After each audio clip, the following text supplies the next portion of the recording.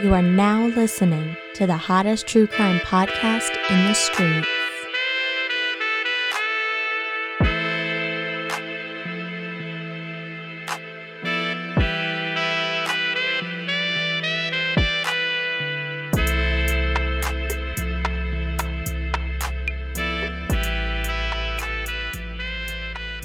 Hello and welcome to welcome to another episode of Affirmative Murder, the equal opportunity true crime comedy podcast. I'm Alvin Williams, joined as always by my partner in true crime, Francel Evans. Oh yes, wait a minute, Mr. Postman. Yeah, man, I'm the mailman. Can't you tell, man? Gon' post it. What up? Fran, talk to the people. How are you doing? Nothing. I'm good. There's nothing to talk about. Nothing. All right, cool. Other than that, I was good, man. Just trying to survive this heat. Other than that, man, I'm good. Living life best possible way I possibly can. What would that entail? What do you mean? What are you doing when you say that? Waking up every day, being able to go to work. Some people don't wake up. Some people don't have a job. Some people getting these monkeypox. I am, and yeah, and you know, monkeypox is going around. I don't know where that's going to go. Yeah, is it going to top COVID? We don't know. Well, here's interesting. See, monkeypox affects it's a disease of vanity. So people getting these bumps on their skin and stuff. So now where everybody wanted to know what was in the COVID vaccine, those people don't care anymore and are lined up around blocks to get the monkeypox vaccine. Mm-hmm. There's a shortage of it. Like they have to make stipulations because they don't, it's in high demand because nobody wants those bumps all over their body. So how's it transmitted? Touch? Same? Like I think through what's the word? Like respiratory, like breathing. Okay. Spit. Saliva. Yeah. Like just close contact in that way. Like Gotcha. that spit particles. And in that regard, and people are kind of making it out to be a gay disease. But is it like? And that's wrong. Is it? Go ahead. Do you have monkeypox but don't know it yet? Or is like if you have it, if you got the early, you got. I mean, you know it because you get these bumps on you. But I mean, like early stage, there's an before. early stages of monkeypox for sure. Yeah, that's the part I'm concerned about. Yeah, where you could get it from somebody that they don't have like showing monkeypox. Right. Yet. Yeah. But that's the thing is like it's not a fatal disease. Like it has the same symptoms as like a cold or like the chickenpox, like body aches and things of that nature. But like you're not going to die from it. But people are concerned that the scars are gonna, or the bumps are gonna leave scars. Like they're not just gonna go away. Like I still have like pock marks in places on my body. I don't have a ton of them, but you scratch them and they've, and then they scar over and they're permanent. So if you have them on your face and all over your body, you could, fuck around and scratch them and then they're never going away. And now you're kind of, disfigured in a way for the rest of your life. So, but that's making people care. But yeah, anyway, when you wipe, do you sit or do you stand? I sit. Yeah, I would hope so. Your ass is in the air. Yeah, your cheeks are clapped back together when you stand, so now you're smearing shit in your butt. Oh wait, stand. I thought you meant like. What I thought was you just lean. You're up and you just leaned over. That's what I meant. That's what I thought you meant by standing. I know you meant full on tilt. stand. No, there are people who stand up. Oh, I didn't know. That's crazy. Just get up like a 10 hut, like a salute. Yeah. Legs are straight. Yeah, oh, that's crazy. And then just like I guess like swipe their clenched butt cheeks. That's gross. It's absolutely foul. Yeah. But yeah, I mean, this is an actual debate that's happening online. I thought you meant just like a lean over. No, I mean I sit, but I do lean. You gotta, I lean over to one direction. I probably favor leaning to the right. Left. Well, I'm right-handed, so never mind. Yeah, I favor leaning to the left because that's my right hand. So where my right hand is the wipe hand. Yep. It's like a sign in my bathroom. The right hand is the wipe hand. But yeah, so I don't stand though. But there are people who like straight up stand. And one of the arguments I heard was somebody says, "Well, you got to stand up anyway when you're done." So, yeah, that's crazy as shit. But he said it with such conviction. I was like, I guess you do have to stand up. But what the fuck are we talking about? Yeah. So people get your lives together, man. What are we doing out here? I don't really understand people. Absolutely foul. That's like you have a shitty butt. That gives me the same reaction. Sir, your butt is shitty. That gives me the same. This is how I felt when I found out that white people wasn't washing their legs. Not all white people. In the shop. Let me just defend because every time this comes up, I get like 7 messages from people like, "I'll have you know, I'm from Decatur, Georgia, and we definitely use washcloths." And I was like, "Okay, man, we're just talking." See, white people don't have to deal with stereotypes too often, so they really get their feelings hurt when we bring this topic up. They're like, "I don't know what white people you hang around." I get messages like this every single time this topic comes up. It's always like a little bit salty and a little bit like, I don't know where you're getting your facts from, but let me assure you that I and my entire family use washcloths. So I don't know the white people that you associate. You don't with. have to prove a damn thing to me. And that's what I'm saying. but it's the whole thing. The whole point. The reason that this happens is interesting. I always laugh to myself, and I rarely answer them because I go, "Oh, you don't have to deal with this." I remember I was dating a girl and we were at like a Thanksgiving event for their family, and I had told her some of the white people stereotypes and stuff. I remember this, and she told them like, "Hey, do you know that like people say white people can't cook?" And everybody just was kind of like, "Huh? Yeah, really?" Like nobody had ever heard it because stereotypes don't affect white people at all, and they had never even heard it before. This whole family had never heard the stereotype that white people don't season their food, and they all just were like, "Huh." They haven't heard of that one specifically, or haven't heard of any of this? I mean, I don't know. I didn't go down the list. You didn't bring him up. I didn't go down the list of all of them. Notebook and was like, Look, start checking how much them off. time do you have? Yeah. Dancing, Wet dog. Yeah. so no, I didn't go down the list. But the food one, the not seasoning their food one, was like it wasn't. Nobody was mad. They just were kind of like, It was stunned. Would you look at that? I mean, oh wow. Well, that's interesting. Or when I heard, I'm not gonna say when I found out. Yeah. When I heard that some white people, okay, don't wash their legs in the shower or use washcloths, which is absolutely insane. Yeah, pretty wild. Yeah, tits, pits, and slits or something like that. There's a rhyme to go with it. Anyway, let's go ahead and get into the shout outs. All right, really quickly, like I've been saying for the last couple of weeks, I am going to Dallas, Texas for the True Crime Podcast Festival, the 26th to the 29th, I believe. It's the last weekend in August. Fran will not be in attendance, unfortunately. He's got some things that he has to take care of in Dallas, and you need to take care of them immediately because people are demanding that we got to go to Dallas at some point, bro. We got to go see where JFK got his brains blown out. It's like a necessity. It's like you're not an American until you do that. Really? And I'm going to do that. Can you is it blocked off? No, it's like a street. It's a street. I mean, but they do tours down the street. Because I really want to go. I want to go to where Martin Luther King was shot. That's why. Yeah, that's I know they changed that into like a museum or like a memorial. I want to go there. Nashville, Memphis. I think of Memphis. It's in Memphis. Yeah, But it's like the pictures I saw is like the motel. cars that was there. Yeah, it's like the cars that were there. They got like replicas. I'm not sure it's the same car. They made the whole thing like a museum. I want to go. Yeah, well, John F. Kennedy just got murdered on the street, so they couldn't just make the street a museum. I watched that video maybe when I first saw it 20 times. It's wild. It's crazy. See like a skin flap. It's a lot. Anyway, shout out to Penny S. Shout out to you, Penny, for using your pennies, to support the Patreon. Thank you very much. Every penny counts. Every penny matters, and we appreciate it. And both metaphorically and literally, you, Penny, you matter. Okay, and don't ever forget it. Up next, we got Ray Ray. I love a good Ray name. It feels very down home. Feels very Texas. Very southern. Feels like smothered biscuits and gravy. So shout out to you, Ray. Keep doing your thing out there. Lastly, we got a shout out to Tara M.T. M-T. She's an M-T. Shout out to Tara M-T. We love you. We support you. And we thank you for supporting us. And that's all we got. All right. Now, what we're going to do is we're going to take a quick break. And when we come back, we're going to get into some fucked up shit. So stick around. Affirminators, let's ride. Welcome back. It's my turn to go first. I'm doing I believe, well, at least I think it's a very popular story. I'm sure if anybody don't know the details of the story, you've definitely seen the video. This is the story about the shooting of Jeff Doucette. So this is a story about Jody Plauché and Gary Plauché. Once I get, you might not know the names. Might not. Okay, yeah. Once I get into, I don't know any of the words. You'll go. Oh, I remember. I've seen the video. I know you've seen the video. Okay. Everybody's. I don't know. Just true crime, so I know you've seen the video. So born on April 27th, 1972, Jody Plauché grew up in Baton Rouge, Louisiana, with his parents, Gary and June, and 3 siblings. In 1983, when Jody was around 10 years old, his parents enrolled him and his brothers in a Hapkido class run by an ex-Marine named Jeff Doucette. Hapkido. I think that's what Steven Seagal specializes in. Is that under the same umbrella as like jiu-jitsu type?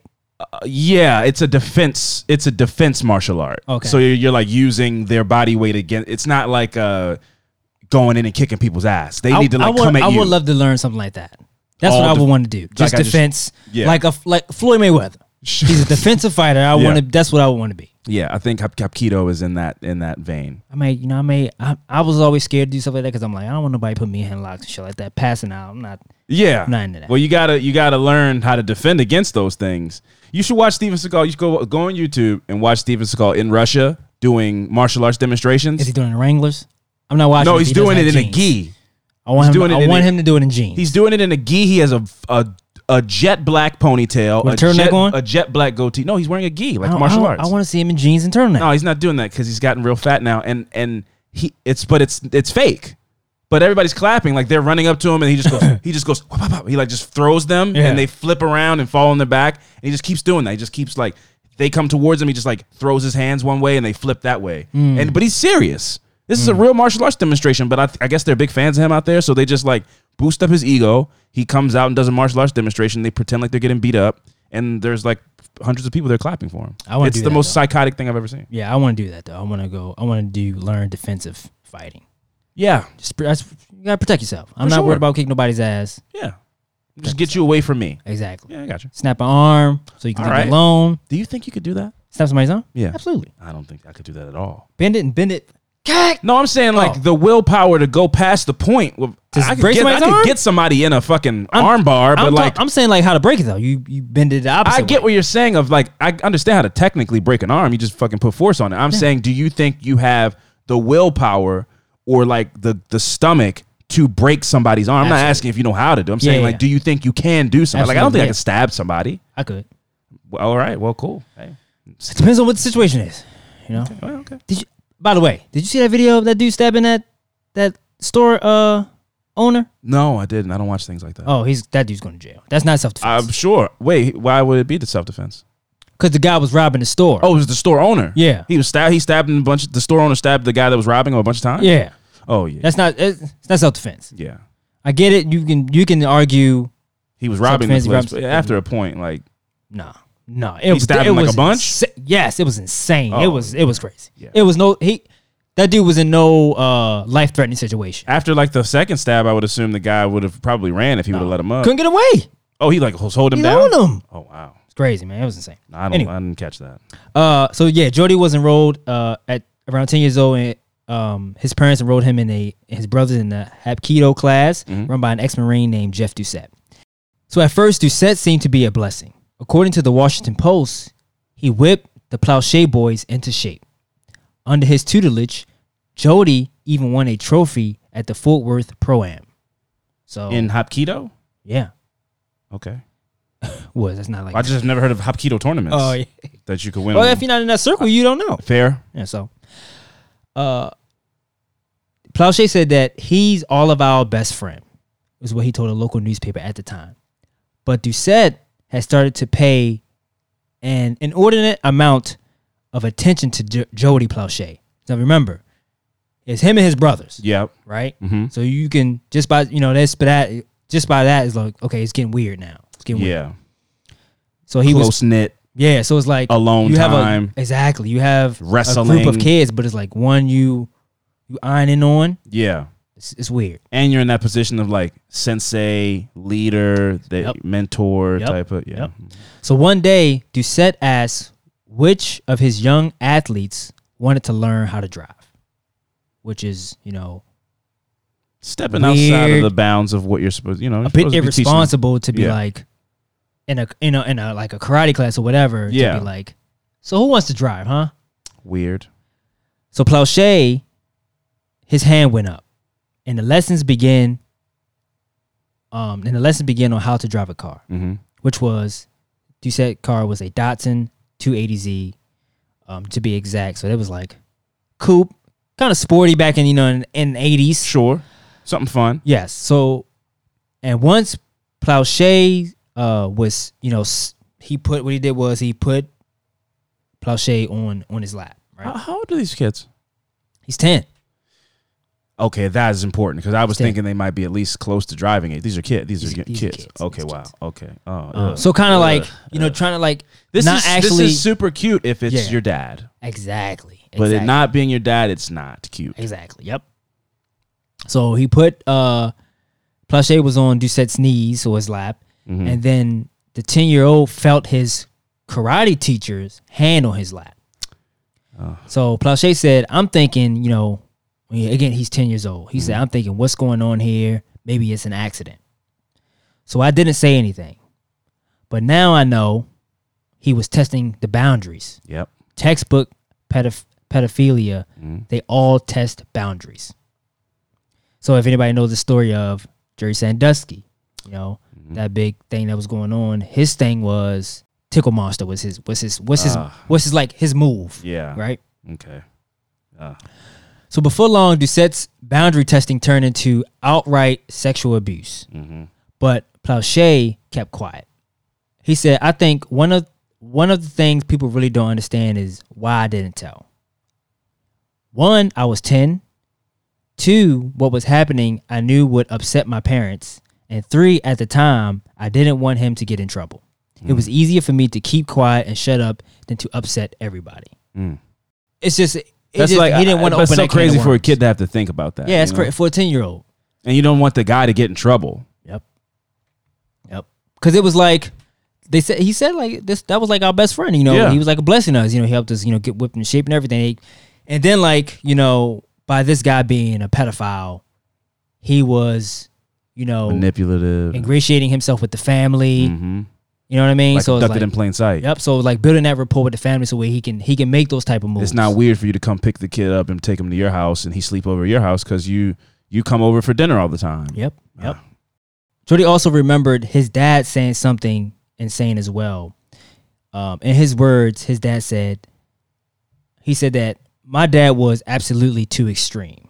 You know, as a father, I guess, you know, they didn't get into the detail with that, but he said that Jody said he used to tell people, if anybody ever touches my kid, I'll kill him. Okay. Well, all right. Okay. I got a feeling I see where this is going. Yep. And he said, I knew that he wasn't kidding. That's why that's one of the reasons why I didn't tell say anybody. anything. Yep. So Doucette would stop practice and send the rest of the kids to a 7-Eleven for snacks. And he would say, not you, Jody. I need to do some extra work with you. And he'll, you know, take him like, let's go into the back room. Yeah. Yep. He said, these are certain kind of sick manipulations that pedophile coaches use. Jody would come up with all kinds of excuses why he didn't want to go to karate practice. Doucette would show up at his house anyway and drag him off. So Jody would go, you know, I don't want to go today, mom or dad, whatever. But he was cool with the parents. Also, I'm at to put this. His dad and his mom were divorced. So his dad was like a traveling sales man or something like that. So his dad wasn't. The family wasn't together and he wasn't around much. So that's also Doucette taking advantage of that. Yeah. A dad not being around. So father role. Yep. Jody's mom would let him go because she thought the coach knew best. Yep. Then in February 1984, Jeff Doucette brought his abuse of Jody to another level. According to the Washington Post, he asked the 11-year-old if he wanted to go to California. Plauché said yes. And Doucette put his plan to kidnap his karate student into action. On February 19, 1984, Jeff Doucette picked up Jody Plauché from his house in Baton Rouge. He told Plauché's mom, June, that he wanted to show the 11-year-old some carpet he was laying and they'd be back in 15 minutes. Like, why? Why would a kid need to see why? Maybe she thought that maybe he was like teaching him something. How to lay carpet, some or type of, I don't know, skill to have, like as you get older. Type of. So instead, Doucette took Jody on a bus bound for Los Angeles. Doucette shaved his beard and dyed Plauché's blonde hair black. Wow. Then he checked them both into a motel where he proceeded to molest and rape Jody Plauché. So Plauché ended up writing a book, right? He said that in his book he left a lot of stuff out. The book was published in 2019 about his experience. It's called the book is called Why Gary Why: The Jody Plauché Story. Wow, that's a good title for a book. If you know the video. Yeah. Yep. Wow.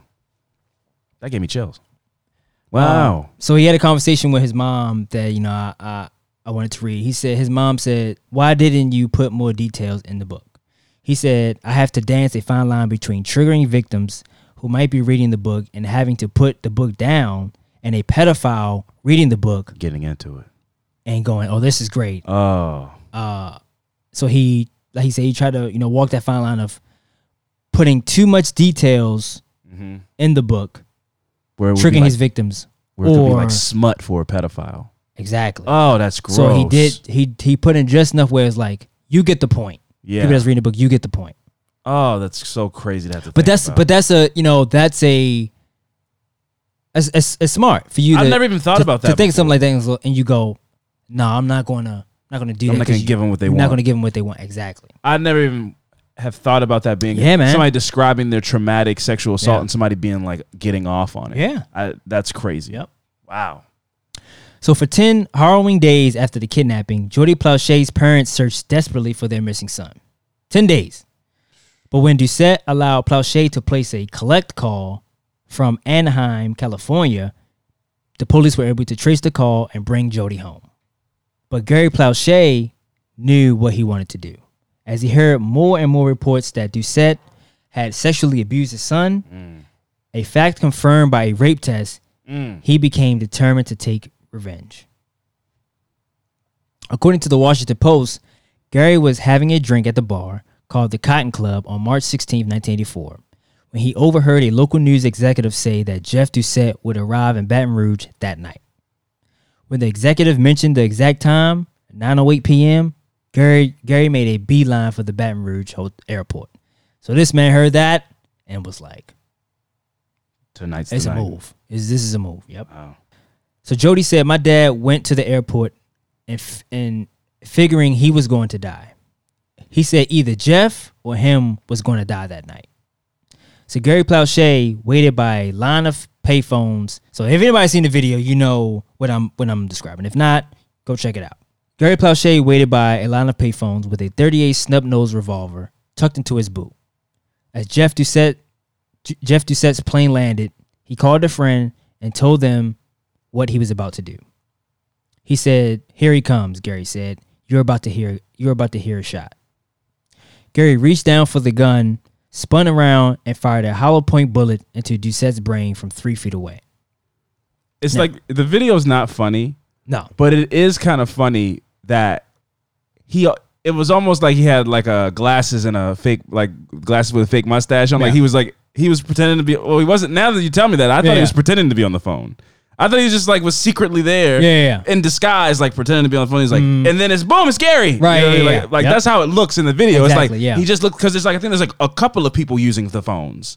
Am I wrong? I don't think so. Is he the only I guy? think he's the But it's only like a one line using of the phone. payphones. It's a line of right? payphones, yeah. But so it just looks like a guy on the payphone, Yeah. and then it's like boom, he comes around real quick, turns around, bam. It's Yeah. crazy. It's Yeah, so yeah. crazy.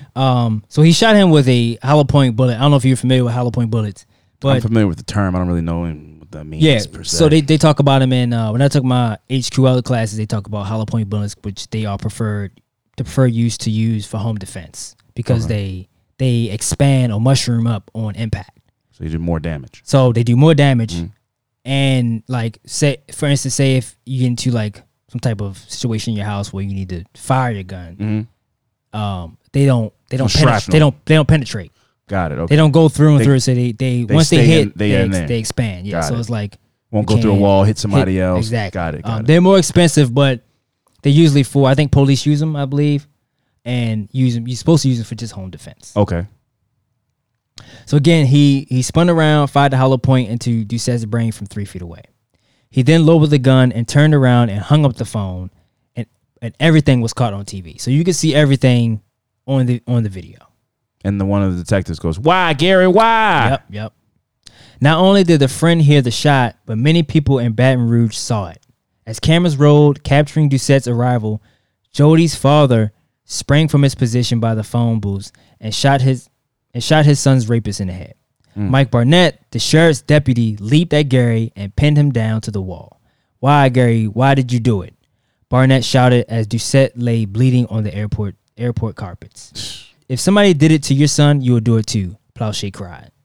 It was quick too, man. It was he sat there and waited. He looked like it looked like a hit. Like he looked like an assassin. Like, yeah, man. He waited and It was because perfectly he timed. saw all the cameras. It was like a perfect he waited. It was the perfect spot. Yeah. Because it was like, oh, these were all the cameras. There's cameras everywhere. Mhm. And he waited Walked there right by him. and sat right there on the phones and waited till that guy. And that's crazy, man. So the 25-year-old karate instructor fatally injured died the next day. So Jody Plauché told ESPN that I didn't want him dead. This is 3 decades later, where he was like, I didn't want him dead. I just wanted him to stop. Yeah. So a judge found Gary Plauché was not a threat to the community and sentenced him to 7 years on a suspended sentence, 5 years probation, and 300 hours of community service. So he didn't do a day in jail. No. I'm not mad at that, but also that's also kind of crazy. Yeah. So eventually, Jody Plauché says he came to forgive his father. His father died in 2014. He said he came to forgive his father, who died in 2014. I was able to work through it. and eventually accept my dad back into my life, and we went kind of back to normal. He told ESPN that it's not right to take someone's life, but when someone's that bad of a person, it doesn't bother you much in the long run. Yeah. So as a kid, you know, It's traumatic. it's traumatic. But as he got older, he was like, The fucked up part is like there was no. I mean, I guess if he would have went through a trial and gone to prison, I guess that's the best case scenario. But that still would have come with trauma because they might have asked him to go on the stand. Well, he said that he would. He said multiple times he didn't want him dead, but Sure. him being in jail would have been. He said that would have been enough. That would have been sufficient for him. Okay. Well, that's coming from the victim's mouth, so I'll take it. But I just, in my mind, I'm like, I don't know how you. I guess that's the most healthy scenario. Yeah. Compared to him getting murdered and your dad murdering him. Now your dad is facing all these punishments and everything, and tears your family apart because now your dad's a murderer. And for sure, the dad killing the guy is the worst possible direction to take things. Yeah. But it just is like this kid's been violated no matter what. Like it's kind of like you can't put the genie back in the jar. You know, like it's just really unfortunate. So Jody Plauché went on to attend Louisiana State University, where, according to his website, he started a lifelong pursuit of activism. At LSU, he served on the executive board of Men Against Violence. Upon graduation, he worked at the Victim Service Center of Montgomery County as a sexual assault counselor. As an adult, Plauché also spoken out about how parents can protect their children from abusers like Jeff Doucette. He said, if someone wants to spend more time with your kids than you do, that is a red flag. Yes. That's what he told the advocate. And without you, and you know, like yeah. He said that's one reason why Jody Plauché wrote his book. I wanted to give victims hope. He said, I want to give parents knowledge, and I wanted outsiders to get a general understanding about sexual violence and sexual abuse. I've had parents message me and say, I just finished your book and I learned so much. Gary, was his father, doesn't speak, this is before he passed, didn't speak much at all anymore after suffering a stroke 4 years ago. But he surely remembers. One day, maybe a year after the murder, he and his son were walking along when they saw a man that looked strikingly like Doucette. And Jody was trembling, so it made him, it gave him like flashbacks, just made him nervous, right? For sure. He said, wow. He said to his dad, I really thought it was him. And Gary paused a second and said, I knew it wasn't him. That's impossible. Yeah. That guy he's gone. long gone. He's gone. He's long gone. So Gary Plauché suffered a stroke in 2011. He died in 2014 at a nursing home after another stroke, it was a month before his 69th birthday. So that was the story of Jody Plauché and his dad killing his abuser, Jeff Doucette.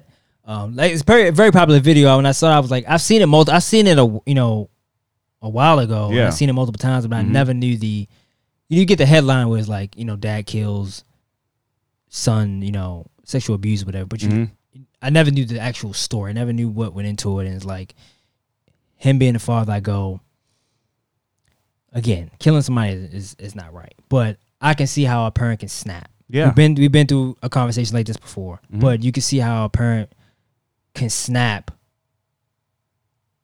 And it's like, I gotta do something. And this went on for years. And his son looked up to this guy. Yeah.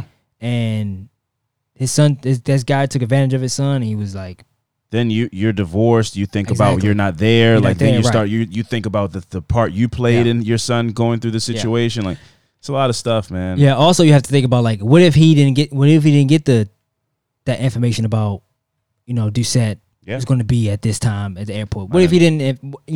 Might have never happened, He or might he have might have never done it in a way worse scenario, like during the trial. It Yeah, could have went really differently. Yeah. So it is absolutely wild. It is also wild that he never spent any time in prison, really. So I mean, like I get it, like Yeah. I get the snapping and all that stuff, but like he blew a dude's brains out Blew his brains on out. camera. Yeah, man. Like, I mean, I get it. Like, that's one of those instances where I guess like the whole court was like, I mean, the guy was a molester. Yeah. Like, that's really When he interviewed people, like, what do they call them? Like exigent circumstances, where it's Yeah. like you got to take that into consideration. It's like you're really taking that into consideration. He Yeah. blew a dude's brains out on television, and they gave him 7 years with the time suspended. Yeah. and community service. you interview people, and people were like, I would have did the same thing. Exactly. Yeah, Yeah. but like that's the thing. Like the criminal justice system is supposed to be devoid of emotion. It's like, I'm not saying you should have got life, but you shouldn't. The judge shouldn't get to go, well, I mean, I have kids and I would have done the same thing. Bap, not guilty. You know what I mean? And he didn't say that, but like, I mean, he didn't do any time. Yeah. Just find it interesting. I don't know, but I get it at the same time. Yeah.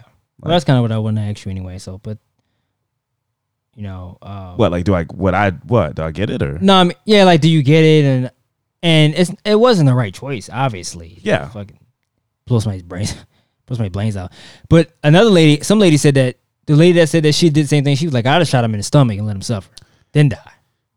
Jesus. But this all goes back to the thing. It's like people can say that, and I get it, and I have never been. There's some circumstances I've never been in, but that whole idea of like I would have done this, I would have shot him in both his kneecaps, and then took him in a basement and starved him. Like, do you really think you have the stomach to do that? So, people just sometimes we got to get into a habit of like I don't like to. I'm starting to like not just let people say shit in front of me.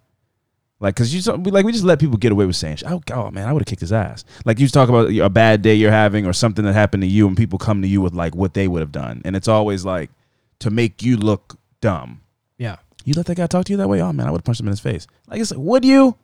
I'm starting to not let people just get away with shit like that in front of me, cause like no, you wouldn't have, So, he shot him in his head. I would have shot him in the stomach. Like, I don't know if I could just pull the trigger on somebody. I understand we just talked about this crazy circumstance, child molestation is horrible and everything like that. But like, I don't know if it just is like me to just change everything in me to go, I'm going to go blow a guy's brains out at the airport. Yeah. It's like, I get it. I don't have kids, but I understand why he did what he did. And I'm sure he was in a state of like pure anger. Yeah.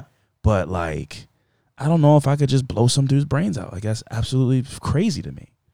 But I think it's easy. I don't have the kid. I think it's easy to say that in a sane mind when you're like, I can't blow anybody. But it's like, but when you're gone, when you're gone and it's Yeah. like, that's your seed, bro. It's like somebody did something horrible to your child, and he was like, I just lost it. Yeah, I completely lost it, and just you do whatever you have to do to protect yours. And he said, no, this dude has to go. Yeah.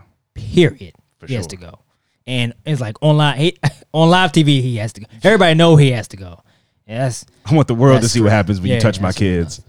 because you do some shitty disguise on. It's like a hat and like a It really feels like the dum dum dum. And like that's Yeah. what if you sync up that sound effect with that video, it he was on the phone. He was like, it was some regular ass guy on a payphone. it was the perfect. Perfect. It was like Hitman. It was like the video game Hitman. Yeah. It was. And then once they did it, was like whoever's. And it's like, oh, I know who this guy. Yeah. It was like, I guess like Of hat course fall it's off or some Gary. crazy. Yeah. His toupee fall off. his or fake something like mustache that. fell off. Like Yeah. Gary, why Gary? Why? Yeah. Yeah, crazy video, but Yeah, man. I don't know. Shout out to him. I don't know.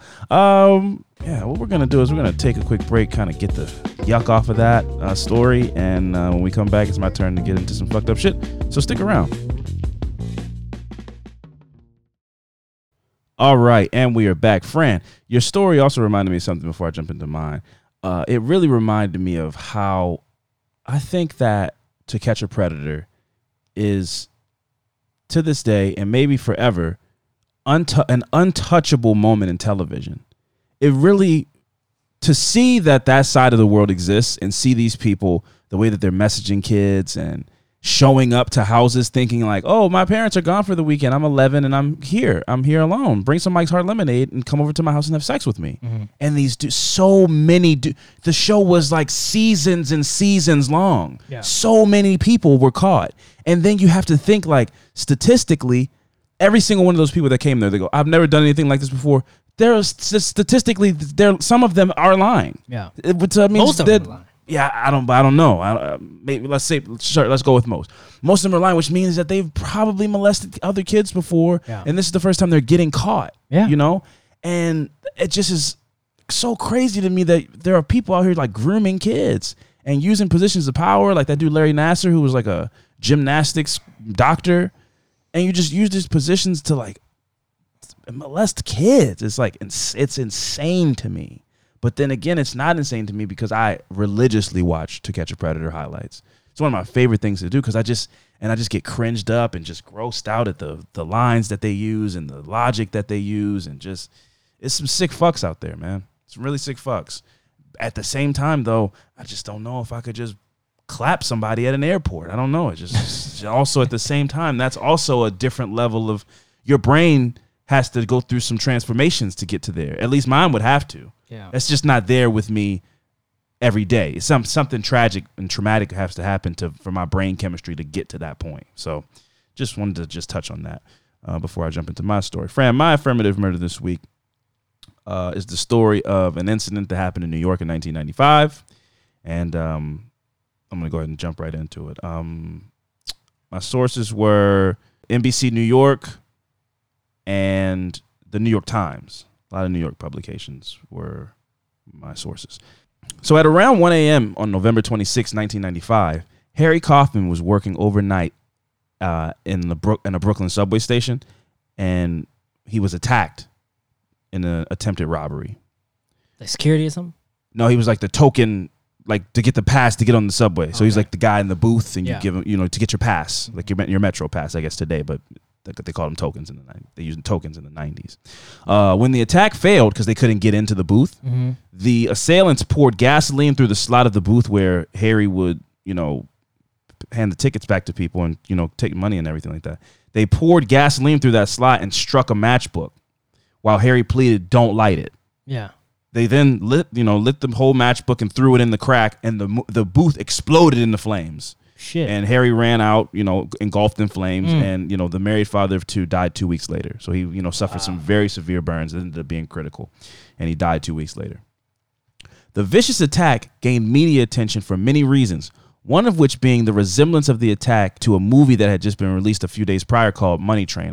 You probably haven't seen Money Train, but it's starring Wesley Snipes and Woody Harrelson, and Jennifer Lopez is in it, and they're like cops. And there's a scene in Money Train where an arsonist does the exact same thing. Like there's no footage of what happened to Harry, but if you watch the Money Train scene, I couldn't see it looking much different than what happened in Money Train. And so a lot of people speculated that whoever did this attack maybe had went to go see Money Train and emulated the attack. So was it like behind glass? It was behind like a glass, so and you're poured it through like one of the holes slit, like the slit where you would go, here's your ticket, give me $20, and then you get an all day pass to get on the train. Yeah, they squeezed gasoline in through that crack.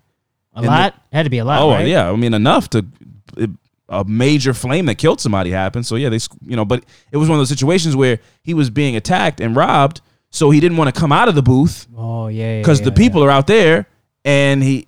So he had to just kind of make that decision, and then they struck the match and lit it on fire. So he was stuck in there. That seems like that's like the most cruel and evil thing ever. Yeah, but to follow through with it is nuts. Yeah, one of my friends that I grew up with that we used to play football around the way passed away like 5 years ago because he got into a fight and the guy lit him on fire. Yeah, man. Get the fuck out of here. Yeah, man. Shit was crazy. That's insane. That's insane. Wow. Yep. Man. So Harry Kaufman, he succumbed to his injuries 2 weeks later, and there was a lot of people that were saying that maybe the Money Train movie inspired this attack because it looked so similar to a scene from the movie. And that's so scary, man. It's like you get some just a dab of gasoline on you, and that match get close enough. You can cause extreme chaos. So then Senate Majority Leader and Republican presidential hopeful Bob Dole took to the Senate floor to call for a boycott of this movie, Money Train. And again, this movie is like an innocuous 90s action movie. Yeah. It's not some snuff film. That scene isn't even particular. Like, nobody dies in the scene in the movie. It just, because of what happened, I could see how you could lead to think that somebody saw this scene and was like, that'd be a cool way to, because what happened in the movie Money Train, the guy goes to rob this thing because, I guess they take cash all day, the ticket taker person of the subway. So basically he squeezes gasoline in through the thing and goes, give me all the money in there right now or I'm going to light you on fire. Yeah. And then she does, and then he still lights the thing on fire. But Wesley Snipes comes and he saves her. So I could see how you could go as a person, especially if you're trying to gain political points, you go, this guy was attacked. Yeah. They might have done the same. They might have said the same thing. Like, we're robbing you. Either give us the money or we're going to light you on fire. Yeah. And he didn't give them the money, though. And then they lit him on fire. But he also might have not even had, that's just like, maybe there's no money in there. Like, I don't know if he was necessarily not giving them the money. It just is like, it's a subway station, man. How much money do you think is in here? Yeah. It's like, do you think people are going to go, especially if it's like they're working for another business, for them to go, I don't have. Yeah. That's like, Then he go, I'll give it to, I wouldn't give it to you if I had it, man. It's just nothing here. I saw a video. It happened last week. There was a guy who, I think he owned the gas station, but like, dudes pulled up in a BMW SUV with assault weapons to rob a Quick Trip. Yeah. And when the first guy went in, the guy already had his gun out. I guess he saw him pulling up, and he shot the guy in the shoulder, and he ran, and they all and they all drove off. But it's like, why do you guys have ski masks and assault weapons to rob a liquor store? Like, how much money do you think is going to be in this gas station? Wow. It's just crazy to me. But it's desperate times, I guess. Got his arm blown the fuck off. Yeah. Man. He was screaming and stuff. I don't think his arm got blown off that, but I bet it felt But like it felt like it, yeah. Those slugs Shotgun. hit you. Yeah, it's that slug hit you. He's like, my arm is off of my body. It's like, it's not. I guess it's on video. Yeah, man. You still attacked. That shit just hurt. That's all. That shit is bad. So anyway, authorities for the next few years would give mixed signals over whether they believe that the film inspired the killings or not.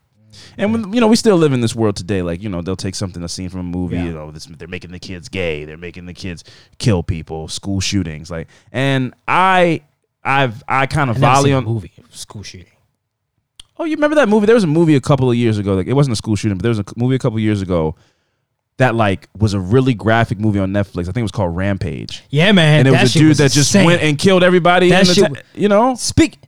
That was one of the craziest movies. And it didn't necessarily go like, this dude's crazy or like how bad. It just was like, look at this violence. This was the time where I didn't have, this is when I was free, when I didn't have kids or anything. So I was just watching shit. Yeah. That movie it's the dumbest movie I've ever seen. Yeah. But it was like, now looking back at it, you go, it was irresponsible movie. It was and it was first person. Yeah. That was the craziest part about it. Yeah. It gave you a first person view. It wasn't the police trying to catch this guy. It was just like, you're following this guy that's being like, I'm gonna fucking kill a bunch of people today. Man, it was a really irresponsible movie. It was a first. I don't even know if that and who movie. Who knows what it inspired? It. Who knows? I'll bet you can't watch it on Netflix. I bet Netflix took it off. Yeah. But for people that don't know, it was a first person view of a guy just going into like a street and massive. Oh, it was insane. He had it's so on by the equipment. It was the craziest movie I've ever seen. Yeah. Man.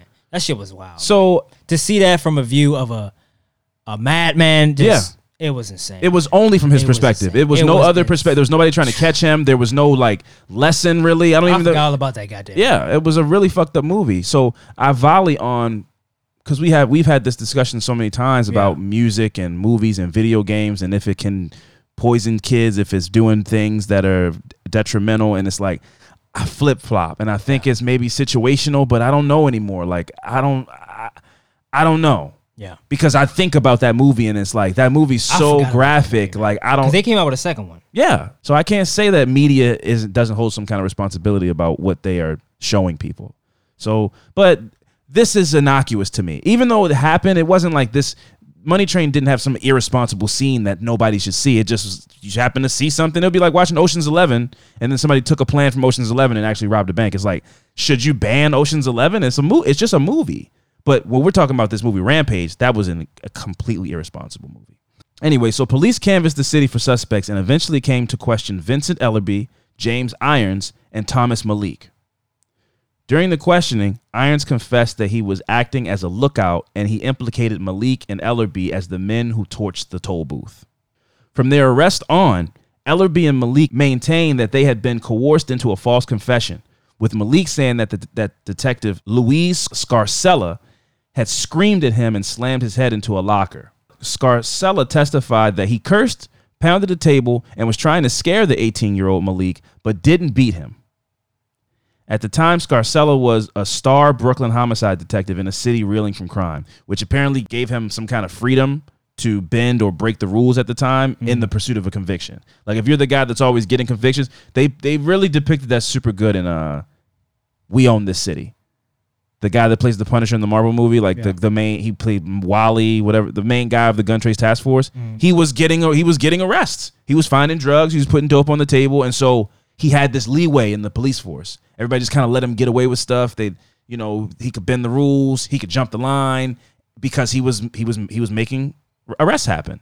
And when you're that guy, you get a leeway. People go, "Oh man, he punched me." They go, "Don't even worry about that, man. You do what you got to do to get the convictions, and we'll take care of anybody saying you beat him up or you were too rough or you didn't give them something to drink. We'll handle that part. Yeah. Just make sure you get the conviction." Yep. And so he fell into this category, and he found 3 kids. He got them to confess, and then later on they said, "No, he made us say that." And they're like, "Whatever. Sure he did. You're convicted. You confessed." So the 3 teenagers, Ellerby, Irons, and Malik, were eventually convicted of second-degree murder and were sentenced to 25 years to life in prison. 5 years later, in 2000, Detective Scarcella retired. He has denied any wrongdoing. While more than a dozen convictions in his cases have been overturned, prosecutors have stood by scores of others. So they have gone in and looked at a lot of his cases in his that he's gotten arrests on, found that there was criminal misconduct in some kind of way, or lying or perjury or whatever, and then the department is still backing up and saying, "Yeah, but that's like only a couple of them. Not all of them are like that." Yeah. Which I guess maybe, some of them he did by the book, but like it calls into question every arrest this guy's ever done. If you find one, let alone 7, 8, 9, 10. You got to go through all of them. You might have a bunch of people that are wrongfully incarcerated, but they go, "No, you guys found all of the ones. You found the 7. So that's it. All of the other ones we stand by. These are all fine." After almost 20 years, after questions accumulated about Scarcella's tactics, the Brooklyn District Attorney's Office began in 2013 to review scores of cases that he had worked on. Its review found that Scarcella and his partner fed important details about the crime scene to James Irons, the guy that said he was the accomplice. Details that prosecutors later used at trial to argue that his confession was so specific that it had to be true. So they fed him things that he did not know, and then in court said, if he knows that, it had to be him. Yeah. But he only knows that because you told it to him. So for instance, he said he had been able to see his supposed accomplices jump into a getaway car, even though it was parked a block away from the train station and around a corner. Ellerby, who is now 44 years old, was paroled in 2020. Arrested in 1995, paroled in 2020. They were 17 and 18 years old. Damn. Life stolen. All that life, yeah. He was paroled in 2020. And keep in mind, he was the guy that said, "I was the accomplice. I didn't actually do anything." And it didn't give him any kind of, he had to do a whole lot of time. It didn't give him any kind of leeway. He got no immunity or anything. He was in jail from 95 to 2020 and was released on parole. But Malik and Irons, who are both now 45 years old, had remained in prison until July of this year, when a judge dismissed the murder convictions of Vincent Ellerby, James Irons, and Thomas Malik, after Brooklyn District Attorney Eric Gonzalez cited serious problems with the evidence on which these convictions were based. He pointed to doubts about the men's confessions and problems with the witness identifications. In a press release, Gonzalez stated, "The findings of an exhaustive years-long investigation of this case leave us unable to stand by the convictions, and acknowledge the harm done to these men by the failure of our system." 20 plus years, bro. Stolen. Now, this just happened, so I'm assuming they're going to sue, and I'm assuming they're going to win some kind of money, but like we've had this discussion before as well. Like, what kind of monetary gain or what monetary value can you place on 20 years of your life being stolen? You went to prison when you were 17. You missed out on really like dating, having a family, getting a career, like traveling. All these things are just snatched from you. All of a sudden, you pop out of prison at 45 years old and you have to readjust to maybe your mom passed away. Your brothers and sisters are like way older and have kids and grandkids, and all this life was lived. And you got to see all this life that these people got to live, and you just get spit out of this system that fucked you and wrongfully stole 20 years of your life. How much money can you, what check can you give me? You know, it's wild. And I don't have any financial literacy. I don't even know what to do with this money. I don't even know how to handle money. I was 17. Whole as adult, yeah. I'm 17 years old now. I'm 45. You give me $5 million. Yeah. I don't know how to do anything. They get taken advantage of. Yep. All their family is like, well, you got $5 million now. Help us out. Yep. We haven't seen you for so long. We had to learn how to survive without you. Hit us off. I'm not trying to villainize anybody's family, but it happens. All of that. It happens. You know, people come see me. Also, I did a story. I remember I did a story last year. A guy got out of prison, got the money from one of these, civil suits against the city, and he met a guy that was like, "Oh, I'm a financial consultant." Yeah, he took all his money. He stole his money. So anyway, a quote from one of the gentlemen involved. It was Thomas Malik. He said, "They knew the truth all along, but they withheld it deliberately and intentionally." Thomas Malik said that, believing that the police and prosecutors were responsible for the trio's imprisonment, which they were. So he has every right to believe that. Brooklyn prosecutors' re-examination of old convictions is widely viewed as one of the most ambitious of its kind. In New York and around the country, such efforts have become more common over the last 15 years as DNA evidence, a growing body of research on false confessions, and other factors have made some prosecutors feel compelled to become more open to investigating wrongful conviction claims. I'm so glad, man, as a kid, I wasn't like dumb and reckless in those situations. Yeah, because you just could do some dumb and reckless shit that's just dumb and kid stuff, but be in the wrong place, and then a murder happened around the corner. Yeah. And they go, well, you were lighting off firecrackers and breaking windows, so maybe you killed somebody too. And we're going to focus in on you and make sure that it looks like it was you that did it. That fucking, what was it, what was that movie? Long Shot? Long Shot, man. Bro, I lived my life by that movie, bro. Yeah, bro. He just happened to do enough things to look that like he did something. Yeah. And if so, were you a penny? Like, I was going out to eat or something like that. It's like, sure you were. Yeah. My daughter lives around the corner from that place, and I just was dropping her off. That's why my cell phone pinged there. All right. And Larry David just so happened to be filming an episode of Curb Your Enthusiasm. I would tell him. I'll be telling everybody that's the best show ever. I would recommend that show to everybody. I would text Larry David every day. This is the best show ever, and they should do multiple seasons. It would be my favorite show. Yeah, I'd be the number one Larry David fan. So, a lawyer for the now free trio stated that this is no longer about one or two bad apples. This is about a systemic rot. I thought that was a really powerful quote. Yeah, man. It's like we hear these stories, and it's like the guy who got away.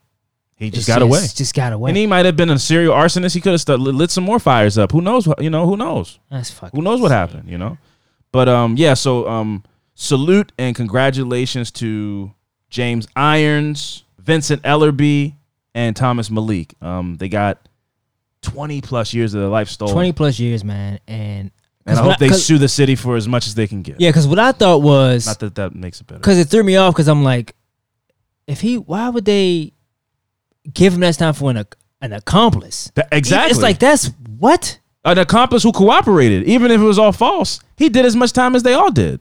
I thought like he didn't was even like get anything out of it. But it was like, and he was just like, I was there, but I didn't do it. But it's like, but that's definitely what he said. They were still pinning it on him.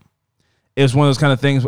There's some law and it's state to state, but I think Texas has this law, and I guess maybe New York has it too, where it's like, if you were there, you did it. That's crazy. You drove the car, you were in the house, and somebody shot a guy. Even if you did it. Even if it's like you all did it. Even if it's murder, not on your, you know what I mean? Your hands, you didn't do it. You didn't pull the trigger. You didn't light the match. You didn't do anything. But you were involved in the scheme. You were there. Murder, second-degree murder charge for you as well. Everybody gets second-degree murder charge. No accomplice to a second-degree murder. Everybody gets second-degree murder charge. So maybe New York is the same way, because it's crazy to me that he complied, even if he was forcefully, made to comply, and he didn't get 7 years and they got 25.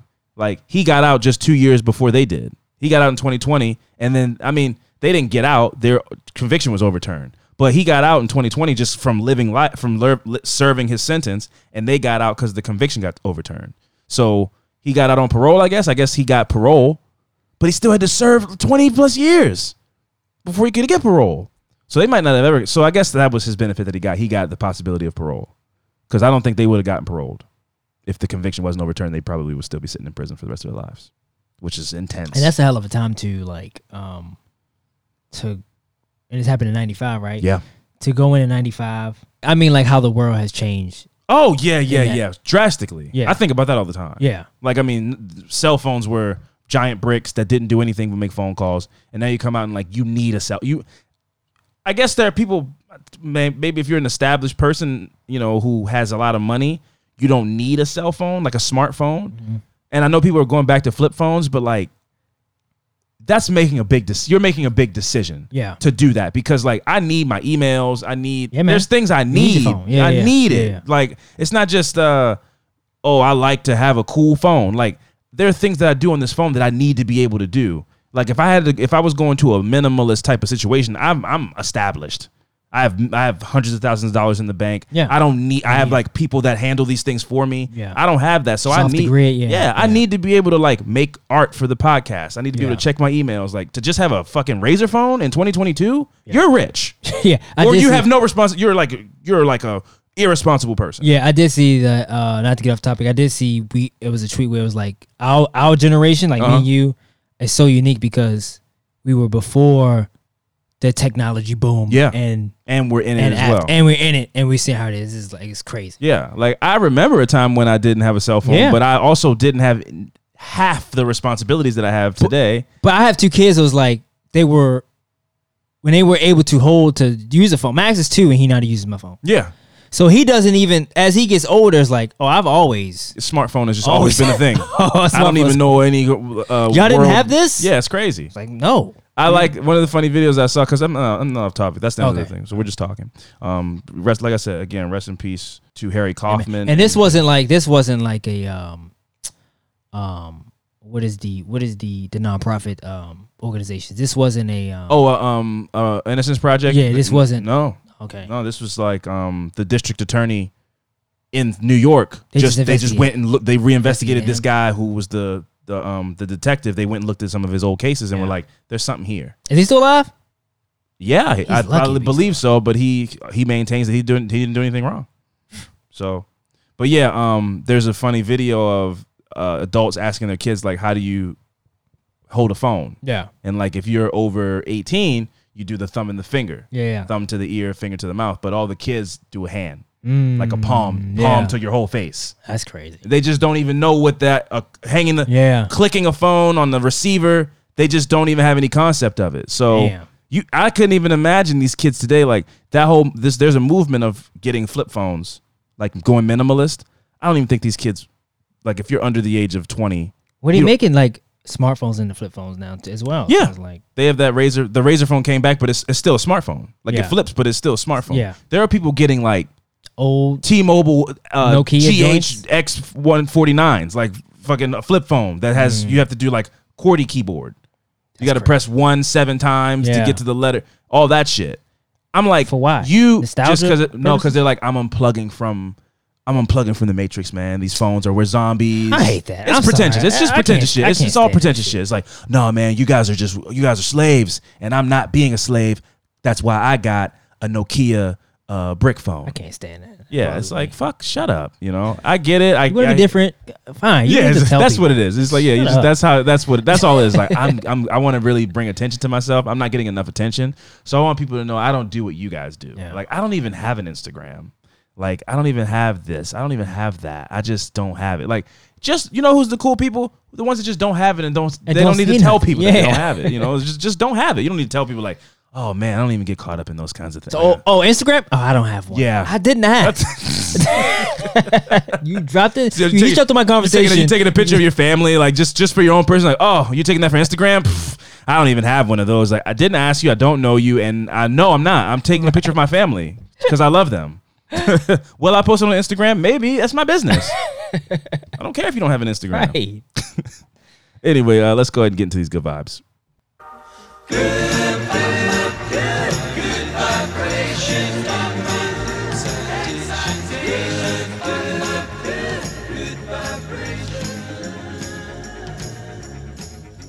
It's time for some good vibes. Fran, I think I go first. Yes.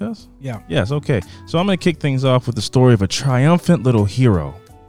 So a 7-year-old from Sacramento, California was the unlikely savior of a 3-year-old toddler who would have certainly drowned without his help. Last week, 7-year-old Messiah Brown went down to enjoy the pool at the apartment complex where he lives when he noticed something out of the ordinary. He said, "I was just playing in the pool and then I saw a boy at the bottom of the pool." Messiah, a second-grade student, told Good Morning America, and he said, "I went in to get him. Swimming down into the 6 feet of water, he grabbed the arm of the 3-year-old toddler, whose eyes and mouth were open, and managed to pull him to the surface where a relative of Messiah's 9-year-old, all these kids, where's the adults? Where a relative of Messiah, a 9-year-old Savannah, helped them both onto solid ground. Like Baby Geniuses or something like that. A dope ass name he got. Messiah. Yeah, he is literally the Messiah. He saved somebody. Yeah, he's the Messiah. So adults who had caught wind of what was happening had called 911 and raced down to help. Where were they? Why weren't they at the? Never mind. So it's good. It's good vibes. According to ABC, Savannah's mom performed CPR on the child who was helped to breathe again by the same fire and rescue that arrived. The child was transported in critical condition with advanced life support efforts provided by Sacramento firefighters. This is according to a spokesperson from the Sacramento Fire Department. Messiah's father, Marcus, an Olympic boxer who represented the United States at the 2012 Olympics in London, said his son loves the water and swims like a fish, but that despite the surprise, it really typed who Messiah is. I don't know what that means. Anyway, he's super empathetic so for him to do something like that, I mean, it's nothing out of the norm. It's just crazy that he's 7 years old and he's doing something like that. Absolutely crazy and really unbelievable. So shout out to Messiah for being a hero, jumping into action and saving a 3-year-old. And shout out to his cousin Savannah, who was there to give them the assist. And shout out to the adults, I guess. Watch kids around pools, man. It really makes me uncomfortable, kids swimming. I don't really like it. And then you see those babies getting thrown in the pools. I hate those videos so much. Man. But I guess that kid should have had that kid do, that 3-year-old should have had some swimming lessons. Get your kids swimming lessons, people. You know, you never know. Some kid could fall in, it could get really bad. So that's a good skill set to have. Anyway, that was my good vibe story. Shout out to Messiah Brown. My good vibe is, I kind of changed my the one I was going to do is not really a good vibe. To me. Okay. Really. To me. All right. Because I think it's all bullshit. But. Okay. I'm going to just do it because some people just like this type of stuff. Okay. So my good vibe is about, among the great fossil beds of the world. Oh my God. The world. China is up there. We don't need to hear you be we don't need to hear you be condescending about dinosaurs. What? Go ahead. Go ahead. Okay. And nowhere else on the earth can boast as many fossilized dinosaur footprints. Mm-hmm. However, people might expect to find them in a remote desert, not among the tables of a courtyard eatery in a modern city. Mm-hmm. Footprints belong to a pair of sauropods, which is a giant long-necked dinosaur like Brontosaurus that rivaled large whales for their length and weight. Like Littlefoot. Sure. Found in a restaurant in Lishan, Sushin Providence, the establishment had been made atop farmland where the prints had been buried under soil. So there's a restaurant in China where, in their like courtyard area where they eat. Yes. You're rolling. You don't need to roll your eyes, man. You don't need to roll dinosaur your eyes. Footprints. Yeah. At a couple of tables. Which is crazy to me. So it's like, I don't think you that's guys what they didn't know. I don't know. You guys didn't know these dinosaur prints were there. I think it was deeper than underneath of the tables. Sure. I think they probably had to go a little deeper than that. Or they put them there. They could have put them there. 3D. You could 3D print those things and put them right. Go, oh, look, this is so cool. It's how you come to our restaurant. You make a bunch of money. It's how you Nathan for you do like we're gonna make it look like there's dinosaurs have been to this restaurant 600 something million years ago or wherever this happened. Mm-hmm. So Lita Xing, a paleontologist and associate professor at the China University of Geoscience, told USA Today, reporting on the story that he and his team confirmed the existence of the footprints via 3D scans of the floor. They were believed to have been made 100 million years ago. Yeah. 100 million years ago. That location was there 100 million years ago, man. 100 million years That ago. spot existed, like where that spot is, where we're standing right now existed 100 million years ago. 100 million years ago. 100 million years ago. Come on, man. What is it? What? You know how long that is? No, I can't even fathom it. But And you telling me what? dinosaur fossils and footprints are lasting that long? Yeah, man. I don't know what to tell you, man. They get preserved by the dirt in the earth. man. It's all full of shit. It's all bullshit. I'm not here It's to all convince bullshit. you. I'm done with this convincing of you. That The last era of dinosaurs before the Earth was struck by an asteroid, quote unquote, around 65 million years ago. Yeah. And so these animals were 26 feet tall and 12 meters in length. Yeah. It's crazy. Now, we went to the museum crazy. and I said, like, but whales are this big, and that you were like, so what? Yeah, so what? What about it? So animals can be that big. There are creatures that are that big. But there are whales now, though. Whales are still swimming around. What's your point? I'm just saying, you keep saying, oh, they were 12 feet long and 30 feet wide. It's like Walking around is insane. I don't know why that's the thing that It's is not easy for you to believe. Like, so because whales swim, that's not crazy that they're that big to you. No. All right, cool. Well then, hey, man. Yeah. You done, finish your thing. I'm done. I'm not having these conversations. That was with you it. That was anymore. a Okay, cool. restaurant has. Well, that's cool. That's fun. I guess these, that's fun for them that they have that they found that. these buried footprints of dinosaurs 100 million years ago. 100, Yeah. not 100 years ago. Yeah, 100 I heard million it. years ago. I don't know why that's so hard for you to believe that that's a thing. Things have been before you, and things will be after you. Time is No, but on a serious note, you telling me at some point in time Yep, there were these creatures that were walking around that's what I'm telling you. with crazy sharp teeth, low arms, Yeah, just all variations, Walking wings. Some of them had fur. Yeah, come on, man. big teeth, You don't believe that. Sharp I know you teeth? don't. I know you don't believe that. not sharp teeth. Some of them are herbivores. I know you don't believe that. It's okay. It's okay to try to be like everybody else want to believe. The golden story. Is that what's Yeah. Is that what you think is happening here? Yes. I'm just going along with the herd that Yeah. dinosaurs existed. Yeah. Okay. Hey, man. I'm not doing this with you anymore, ever again. So, Because you know I'm right. Hey, all right, man. You know You I'm watch right. anything good lately? I started watching Keep Breathing. It's a movie on Netflix. A It's about movie? it's like a limited series. It's this lady in it, and her plane crashes. She gets on a plane with these drug smuggler guys. And the plane crashes. Now she has to survive on Like an island? an island. Oh, okay, cool. So it's a survival show. Yeah, That sounds So it's, interesting. yeah, but it's a lot of she had a lot of the flashbacks. It's like Yeah, a lot sure. of- To show how she got to being on a plane with drug dealers, I would assume. No, just like where she was going and like Mm-hmm. just like I guess she'd been stranded out there for however long. Mhm. Because now she's just trying to figure. Now it's just like 90 days to get it. She got to like mark it on like a Yeah. stick. Try to not But lose your mind. Yeah, so it's like, but she just like it's a lot of like flashbacks of like the guy. I guess the guy she was going to see, she was pregnant and it's all that kinds of stuff. But it's crazy, man. To have to think quickly. Yeah. Oh, Life or death. life or death is like Yeah, you gotta yeah. learn how to start fires.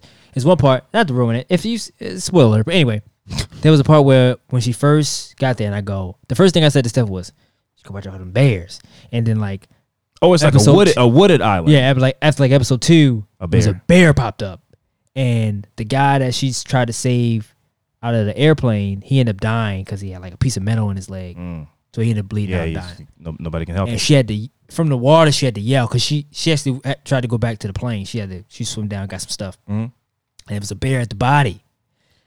The bear ate her last little bit of like candy, and was about to tear that body up. And she was like, "No!"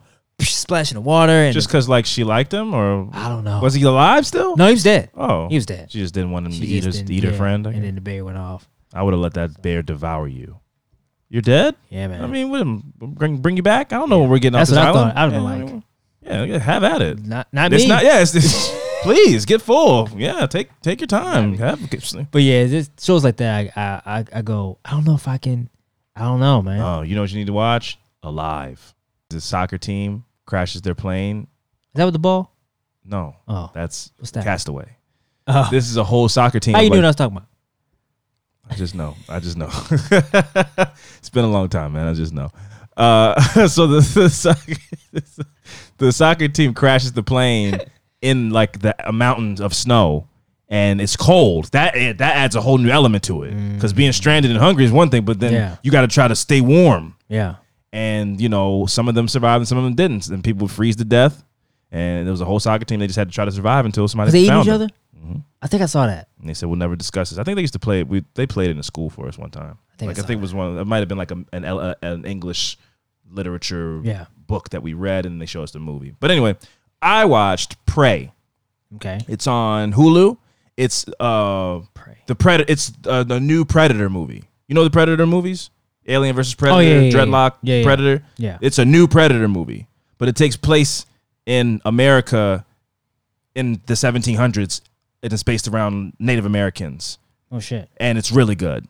The lead actress in that is fantastic, and it's like a really good action movie. It's a cool, fresh take on those Predator movies, because they got a little stale when they had like Alien versus Predator. It started getting too crazy. Now it's just it goes back to bare bones. Like this is a predator who likes to hunt things, and somebody has to try to stop it. And it's like no big spaceships and crazy whatever. It's just like the predator has dope technology and cool weapons, and it's this predator versus humans, and it's just like cool fights and stuff. Like I didn't see that. Yeah, it's really good. So shout out to Prey. It was a good one. And I'm continuing to see the growing love and appreciation is slowly taking over the world. The Rehearsal. Every week I'm seeing more and more people talk about it. Yeah, it's a phenomenon. Everybody should be watching the show. They come out on Sundays, right? It comes out on Sundays, but if you have HBO Max, the new episode comes out on Saturdays. They just drop it. I'm too behind then. Yeah. Nathan Fielder's a genius. This show is insane, bro. The third episode, like the part 2 of the second episode, is wild what he does to this dude. Is it part 2? Yeah, because it's 2 parts. The lady wants to have a baby. Oh, okay. I didn't. Okay. That one ends on a cliffhanger. Gotcha. And then the second. I'm too behind, so yeah. And then that one like might be the main one for the whole season, but then he goes off and does other rehearsals while he still goes back to live with this lady and raise a baby. Yeah. So the third episode, the rehearsal he does with this dude it's insane, and the guy, he like gets this emotion out of this guy, like makes the guy cry. He's a sociopath. I can't believe that they gave him money to make this television show, but I'm so happy that they did, because it's a fantastic show. Yeah. So Prey on Hulu and The Rehearsal on HBO Max, 2 fantastic things that I've watched recently. And that's about it for me. Have you seen The Girl in the Picture? Have you seen that? I started watching it, but I was only half watching it, and it was one of those things where I got to start it over because I was like not paying attention. I looked up and it was like, she wasn't who she said she was. She was married to her father. I was like, wait, what? Yeah. So I got to run it back because I was only half watching it. So I got to, because I want to watch that. I got to start it over and like really pay attention, because it was. I looked up and they were talking about some dark shit, and I was like, whoa, I really missed what the hell is happening. I really missed something. Yeah. So but it's apparently pretty wild. Yeah, and that's what I heard. That's why I want to watch it. Yeah, so recommend that too. I have to restart it. I didn't finish it, and I was only half watching it, but it was what I saw was pretty crazy. Anyway, this has been another episode of Affirmative Murder. I've been Alvin Williams, joined as always by my partner in true crime, Francel Evans, and we'll see you guys next week. Deuces.